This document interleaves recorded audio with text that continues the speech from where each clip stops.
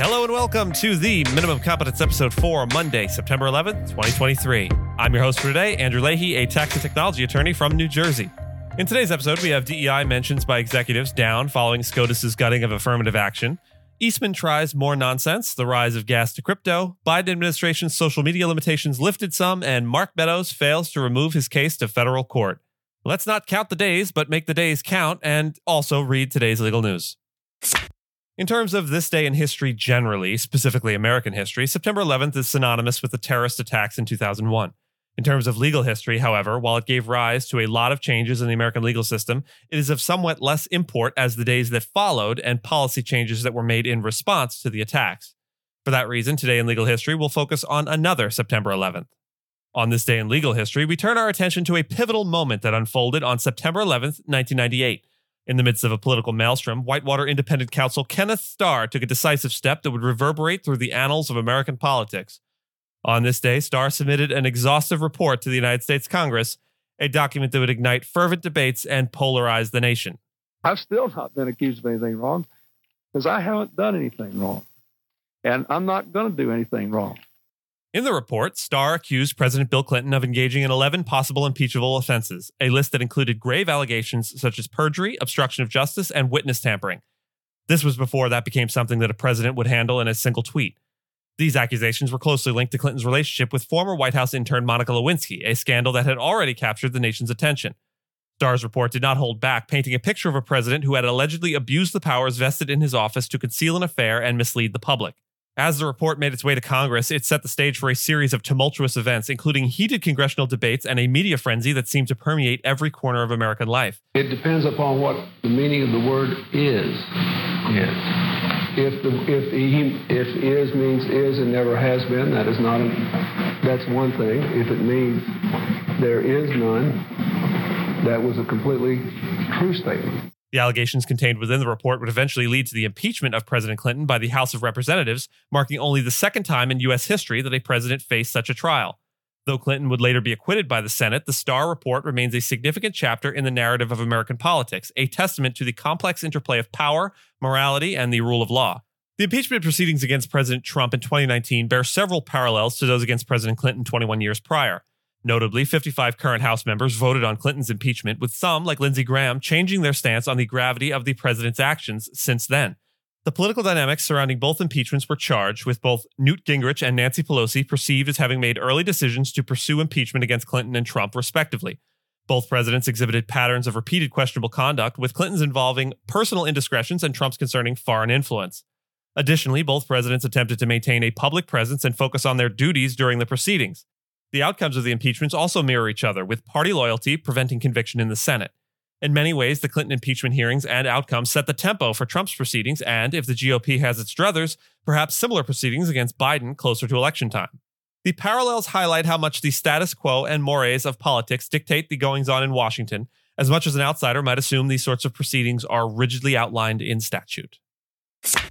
Following the Supreme Court's ruling against affirmative action, U.S. executives have significantly reduced public discussions about workplace diversity during the last quarter, according to data compiled by Bloomberg. The mentions of diversity, equity, and inclusion in earnings calls and conferences among companies listed in the Russell 3000 index plummeted by 54% compared to the previous year, marking the lowest point since 2018.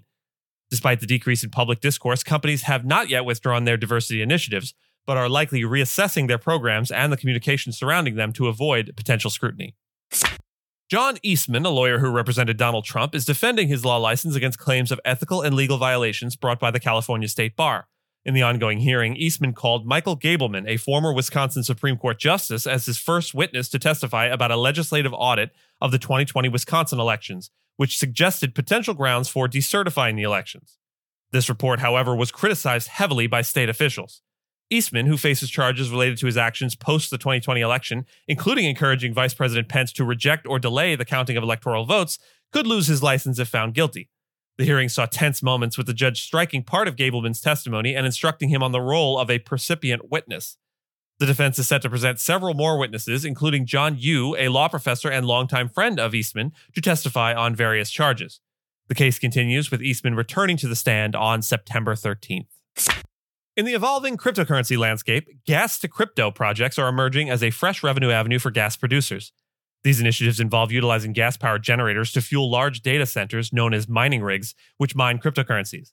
The gas used is often flared, uneconomically produced, or has limited takeaway options, and is supplied to a mining rig operator at reduced or nominal fees.